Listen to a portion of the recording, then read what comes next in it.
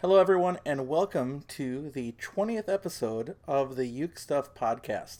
My name is Chris Russell. I am a music teacher who will actually be teaching elementary this year, but ukulele will be coming with me as I go to teach my students. And what I wanted to talk about in this podcast is my recent trip to NAMM. This last weekend, I decided it's kind of a goofy situation.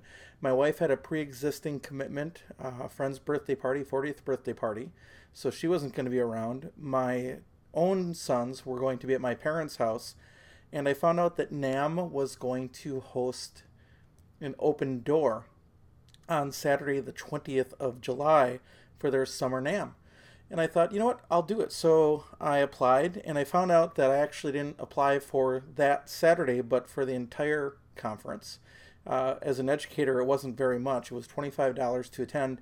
And quite honestly, if you attended 2 or 3 of the breakfasts that they offer while you were staying there, you'd make your money back immediately, just in terms of food. So that said, I was registered as a full educator to go, and I drove down pretty much all of Friday, attended Saturday for about 6 or 7 hours, and then headed back. And I was going to record a video of my thoughts on my way back, but I decided that I didn't like the audio that was happening.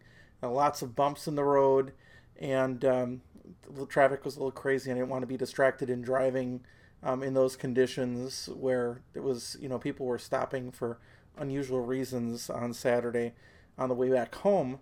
So I decided to put this off until today, and it's Monday following NAMM, and I'm back home in my normal recording of our downstairs office/bedroom, and I wanted to talk about what I saw. So first of all, on Saturday, I got there very early. That's one of my tips for convention is if you want to park where the parking is available and planned for, you have to get there very early, and you have to attend those first couple of sessions in the day. So the very first session was the best of the show. And what's really interesting is they had a panel of about, I don't know if it was 6 or 7 people.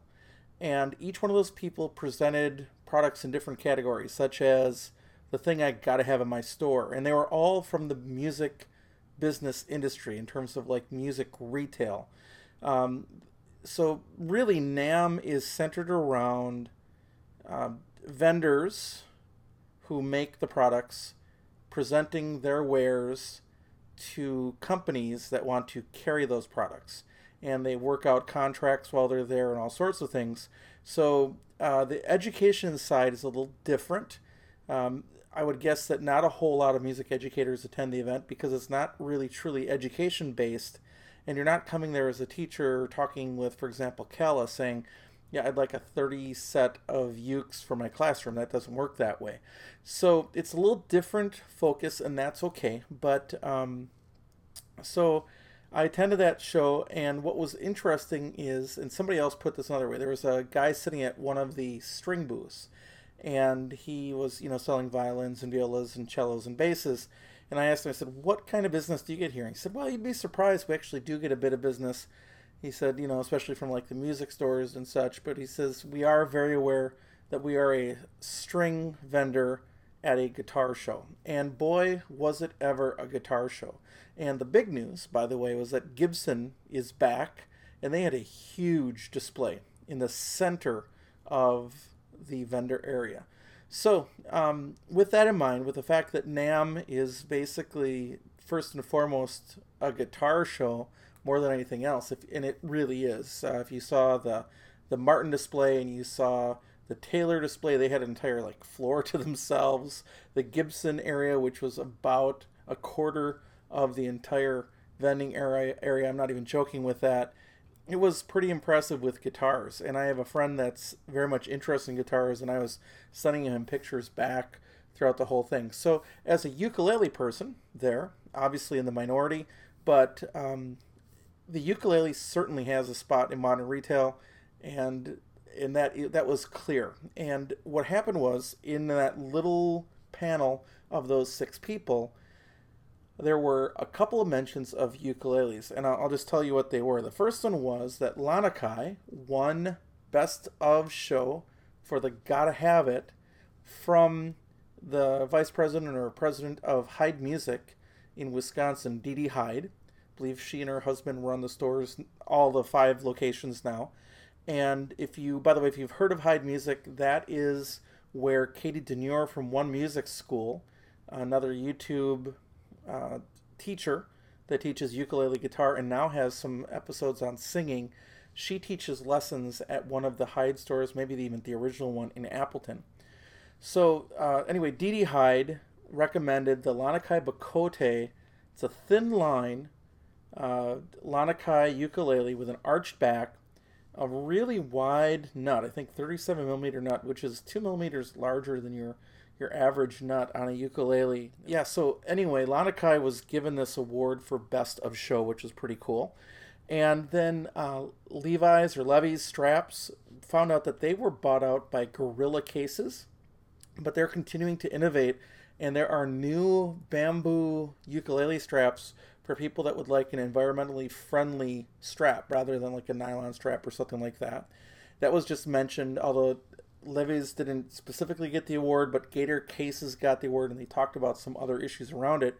And then the other winner was Hal Leonard, and Hal Leonard is huge. If you've ever stopped to see what Hal Leonard's into, not only are they a music publisher, but they're a distributor of just about anything. If you want anything in music, they can often get it.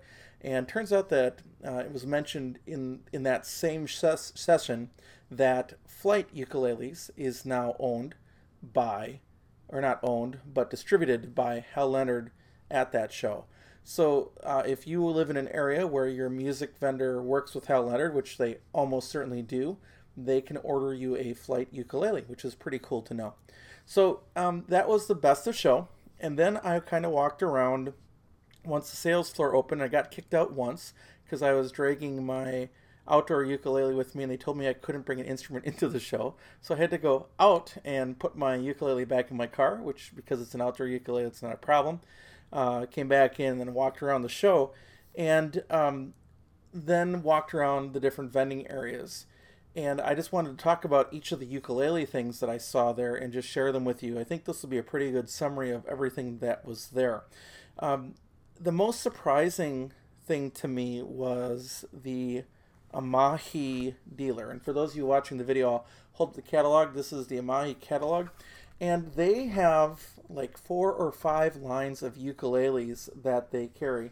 I'll hold this up for the show. You can see they have the Amahi brand, the Penguin brand, which is a really low cost deal, low entry point into the ukulele world. Snail ukuleles, which have been reviewed very well. They are a distributor for Snail. They don't really make them themselves, I believe, is what I was told. And then the real fascinating one to me was this one called Panda ukuleles. And in the Panda, and I don't have one because they weren't for sale, what amazed me with the Panda is they have a brand new instrument. I'm trying to turn to it as I'm talking here. If you're listening online, if you're watching, you can see me flipping the pages. The Panda has a new plastic back with wood front that is incredibly reminiscent of the TUS 35. In fact, here are the Panda ukuleles, and hopefully they're showing here. And I'm not seeing them. Looking again to find those watercolors. They're actually called watercolor ukuleles, and I'm not seeing them. I thought I saw them in this catalog earlier. But ultimately, they have these ABS backed, then a ABS neck with traditional metal tuners and a wood front and a little wood plate on the top, on the headstock. And I am very, very interested with one of those and called our local supplier and asked them to order me one so that I could try it out. And I'm just not seeing it in the catalog. I thought it was in the catalog. But with that in mind, it's a $39 minimum advertised price. And the thing that Amai told me is that they're not going to be selling on Amazon. So like with so many brands, you can order a ukulele off of Amazon. Amahi wants you to go to the local dealer. So they also have a Sopranissimo coming out this fall. They had some demos of those in the various colors.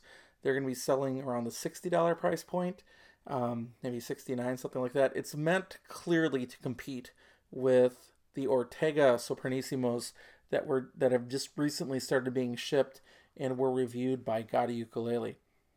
The most, the biggest like newcomer with a giant table, actually, a really long table. I'm going to hold up another image, is Bamboo. Let's see if I can get that close in the image there for those of you watching. Bamboo ukuleles from Argentina. And in fact, it's kind of cool. The people representing the company did not really speak much English. They spoke Spanish. So they had hired a young woman from Puerto Rico to come and translate at the session, and I was talking with her a little bit, and she's actually going to enter the Air Force here in just a couple months. I asked her if she was sticking with the company. And one of the couple of things that were really interesting about Bamboo, they are, again, Chinese imports, but they had a couple of really neat things. One was most of the ukuleles were incredibly economically priced, and I believe they're shooting to start selling on Amazon. So for under $100, you can get into their ukuleles. But then a majority of their ukuleles had artwork on the front. I'm going to hold up a picture onto the camera. A bunch of different Argentinian artists who have custom designed images to be printed on the front of some of these ukuleles, and I thought that was really cool. A bunch of, I'll show another picture there, bunch of different designs from Bamboo, and we'll be seeing them come out in just a couple of months. They said 3 or 4 months, and I will try to get in touch with them and see if I can do some kind of review with them or work with them. But that was kind of exciting to see a company that's just trying to enter into the U.S. market. The best one for me to visit was to finally get a chance to meet somebody that I've been emailing with for a while. Rock Clauser came to Lanakai a few years ago with the intent of completely remaking the ukulele market. The owners of Lanakai is the Horner brand, which is owned by another company, and they were fully aware that Lanakai's image had been tarnished in the ukulele world. They were just aware of it. Kala had taken off like a rocket.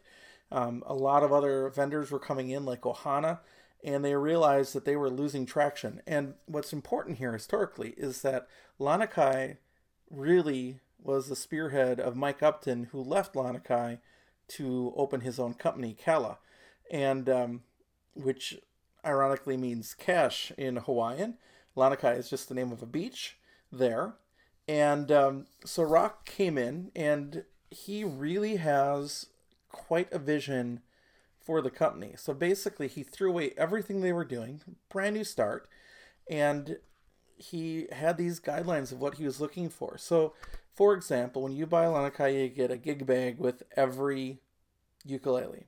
And as you go up the price point, the gig bags get incrementally better. So if you're buying a $300 or $250 uke, you're also getting basically a $50 to $70 really nice, soft hard case, if that makes sense. There's gig bags and this kind of middle ground of like this soft-sided hard case.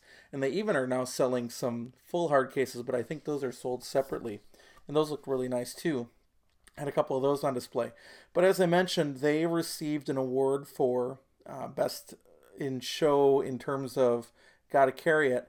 And they are doing some really nice things with some laminated prints, this quilted maple series that's like colored and has these beautiful, ebbs and flows in it is just amazing.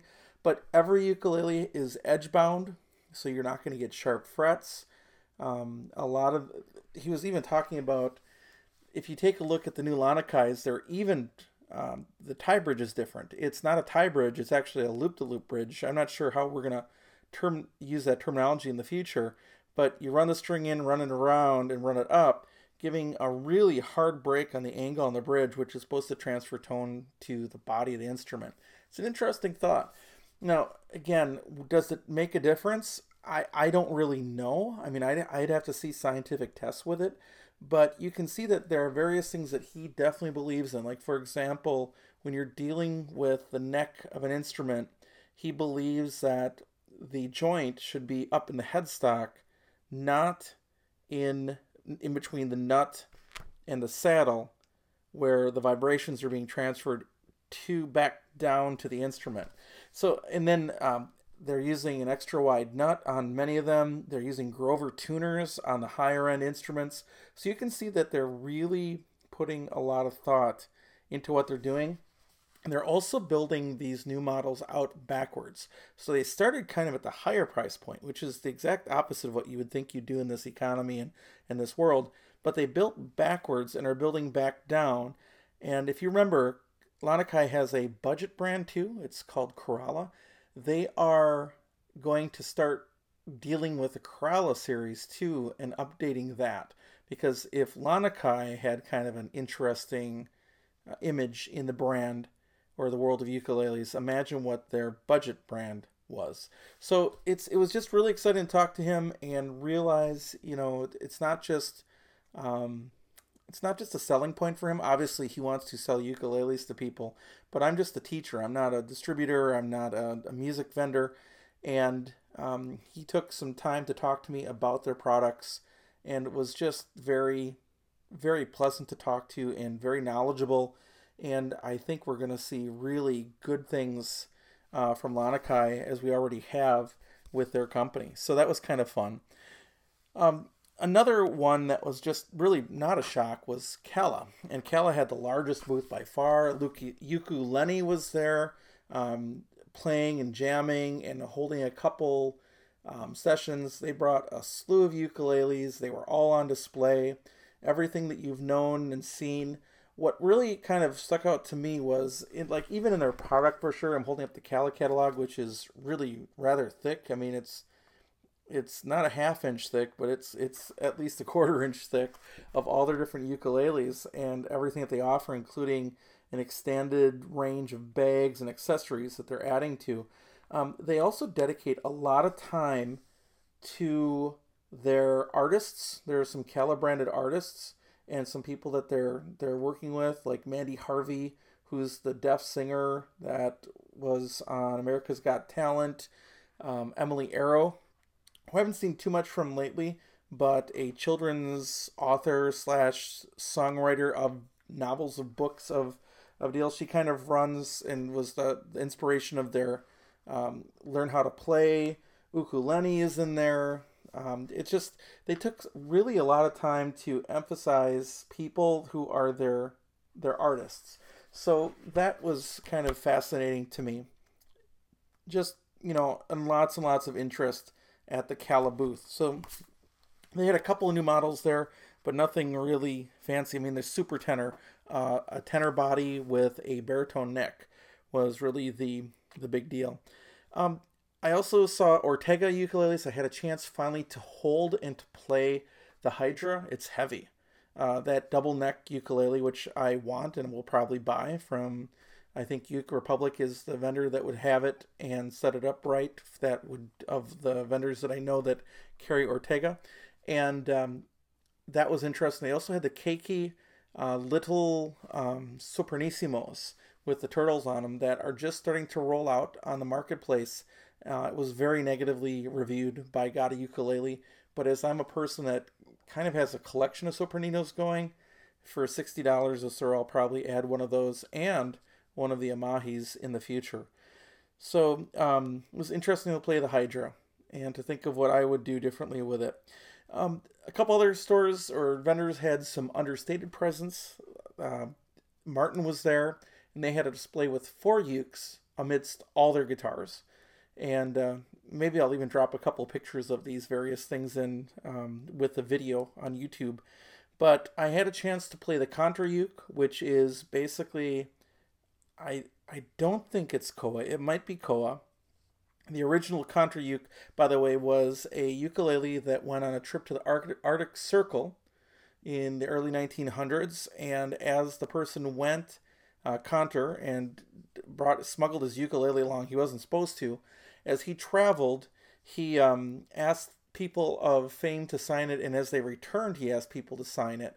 And Martin managed to get a hold of that ukulele, and actually, with the help of the Smithsonian, they scanned it even under the signatures that were faded and were able to get all the signatures. I don't think they know who everybody is that signed it, but they are able to get all the signatures, and they make a laser etched replica of that ukulele that sells for about $2,500. And it's not a bad ukulele. I had a chance to play it. There's not just one. There's you can buy one if you want one, um, but it sounds a lot like a normal Model One Martin ukulele, punchy and loud. It wouldn't be a bad ukulele to own, but at $2,500 for just names that are just etched in there, not totally sure that it's worth that much more than your standard Martin, which I think retail for about 430. So um, I don't know, but it was kind of interesting. There's the Is Tenor. I've played those before. I've seen those before. It's a version of the normal Martin tenor with a couple of tributes to Is. And then finally there was a Model 5, and that's their blinged out ukulele to the max. And nobody was there near the ukulele, so I just picked it up and played it. And quite honestly, I was kind of underwhelmed by it. It's beautiful, absolute beautiful piece of work, but I'm not sure the sound was worth $5,500 for that ukulele. So that's kind of what I saw there. There was also Washburn was there, and Washburn, originally from the Chicago area, they make Oscar Schmidt ukuleles, and there hasn't been a whole lot of fire from the uh, Oscar Schmidt line in some time. I might try reaching out to them and seeing what they've got planned. I know years ago they had some really good relationships with ukulele Mike Lynch when the ukulele craze was starting off, and I think they had built a pretty good name for themselves, but I haven't seen much in terms of these last couple of years. Um, and then the ukulele that I need to talk about that I'm always impressed with every time I see it, and it's completely understated, and it probably shouldn't impress me the way that it is the Alvarez. One of the first ukuleles I ever thought about buying instead of even my Kala MKC. I was trying to go cheap, which I probably shouldn't have done. I looked at an Alvarez. In fact, there was one in a store in, I think it was in Ames, Iowa, when I was down there presenting at the Iowa Music Educators Convention. There was an Alvarez on the wall, and it was an RU 22-C or something like that. And I really liked it, and I should have just bought that one, to be honest with you, at the time. That's before I actually bought my own ukulele, but I didn't. And so every time I pick up an Alvarez, I like how they sound, I like how they feel. I know they're criticized as being an import.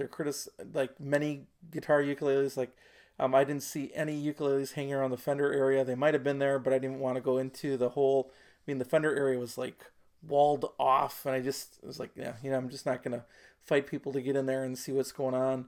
But there's some criticism pointed towards Fender and Cordoba and these companies that make guitars first.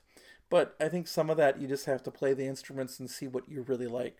Speaking of Cordoba, they had a few instruments on the wall as well. Uh, the thing that interested me about that was I didn't see any proteges. Cordoba has an entry line, or they've been selling an entry line called a protege, and I did not see that one there anymore. So, with all that in mind, that's pretty much what I saw as it came to ukuleles. Other than anything from Fender, I didn't look for. I don't know if Taylor. I don't think Taylor carries any ukuleles. Gibson, I don't really think is selling any ukuleles at the moment, so I didn't see any there. But other than that, I think that's a pretty good summary. The other thing that I saw that I'll just mention is Music Nomad was there for the video. I'm holding up a little packet of sample of F1 oil. And this is what has kind of intrigued me. Again, going back to Katie Demure from One Music School, she had been sent some products by Music Nomad. No question about it. She admits it. So it wasn't like a hidden sponsorship. And she talked about their products. And one of those products is the Octopus 8-in-1 tool, which I have bought and I love. I would recommend it to anybody that plays a string instrument. It's great for some of the stuff you've got to do with a ukulele and dealing with tuners, tightening screws, that sort of thing. It's a great tool. But they make a whole range. They make a nice mat that you can put your ukulele on. But they also make oils. And they are a company that says don't use lemon oil although lemon oil is the standard in the industry for oiling your fretboard and your bridge if it's made of wood. And they suggest using their product, F1 oil, and they've got tests that show the F1 oil lasts longer and continues to condition your fretboard long after the lemon oil is dry. So I'm tempted to try this, and I'm certainly, as the policy should be, when you change your strings, you should take the time to oil your bridge and oil your fretboard.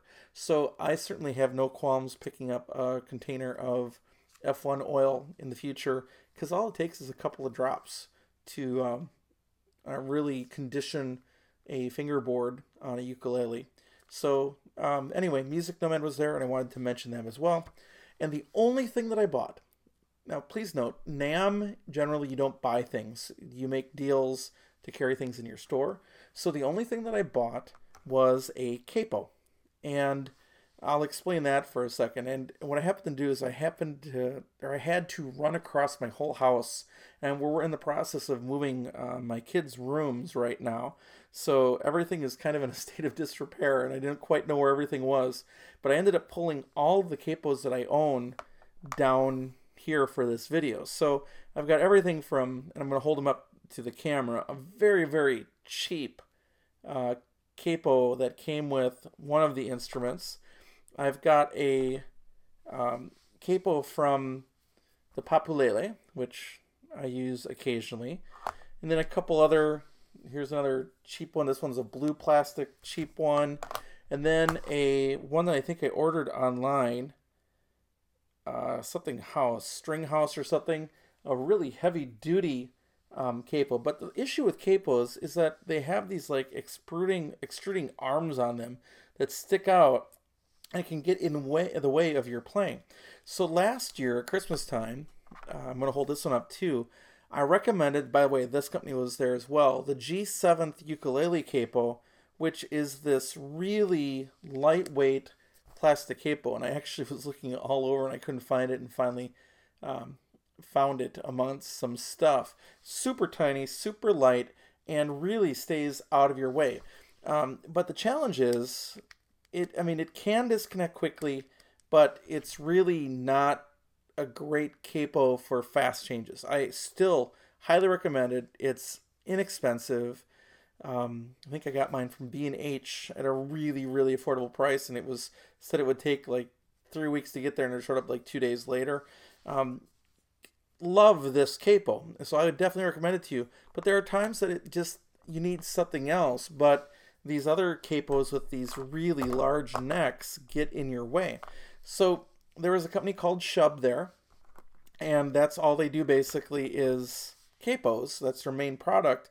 And I asked the guy, what's it about the Shub that should make me want to buy it? And he said, well, here's the deal. He says, with the spring-loaded, which is what most of these are, these ones with the really, some of them look like a shark, like for Baby Shark, there you go. If you're an elementary music teacher, you can get a shark capo and sing Baby Shark, right? But the spring-loaded puts a lot of tension on the strings, and in fact may put on too much tension, causing the strings to be pulled down out of tune. So what the Shub does is it has in particular the ukulele one, which is their L9, and they have it in like 5 or 6 different colors. I just got the standard silver one for those of you looking online. It has this little dial on here with a little thing that bumps up and down that raises the amount of tension that you have when you're holding it on a ukulele. And as a result, you don't have to put any more tension on the strings to use your capo than you want. Now, again, you could do that with a pencil and a rubber band, but then it's, again, dealing with a quick change situation. You don't have the ability to change that up really quickly. So, this Shub also just, the bottom lever just pops off once once you want it to come off, and then you can get it off there really quick. And they did sell that to me on that last day of the show. That's okay, as the show is consumer based that last day, or at least consumer aware. And so I bought that, I think at about a $10 discount from what would normally be online, which is just fine. But now I've got one of those to use. I just have to make sure that I keep that and my G7th where I can find them at all times. So that's pretty much what I saw at NAMM. Also had a chance to just visit with the makers of the X-Vive wireless control. They were there. They have a ukulele called like the F Zone or something like that, or FO Zone ukulele. Hal Leonard is carrying yet a second ukulele brand that I can't remember off the top of my head. Never heard of it before. But if you haven't had a chance to visit a show like that and you're a music educator, you probably should, to see what the music industry is like and how they work out selling products and getting people excited about products. That's kind of interesting. And if you are, for example, a music educator, I still can't encourage you enough to see a convention like Texas or a convention like Ohio. And I don't mean to pick on any other state conventions, because they're all good. And I'm not just saying that to be sarcastic or to just make everybody happy. Every state has good things going on when it comes to music conventions, but the scale of Texas is so huge. It's bigger than NAMM for music education. Even the vending space is astronomically much larger than NAMM, and some of the same companies are represented there. And the other thing that I learned is I would love to go to Winter NAMM sometime. It's a little bit tricky as a teacher because that's in the core of our second part of the year. Maybe not officially, but awfully close to it, in the dead of winter, when generally we try to not miss too much school during those dog days of winter following the new year. But I would love to go and see all the different products at Winter NAMM, and in particular to see when the K brands such as Koaloha and Kaniela and Kala will be there too, and Kamaka are represented there as well, and have a chance to interact with those companies and those instruments. And just, I could see myself spending easily a couple days walking around Winter NAMM, just seeing what's out there, because Winter NAMM is just a larger scale altogether. And of course, there were a ton of other things there. There were guitars, there were all sorts of accessories of various kinds. There was so much other stuff to see at National NAMM, but what I've been told in all ways is that Winter NAMM is just so much bigger. So I think that covers what I wanted to talk about, what I saw at NAMM.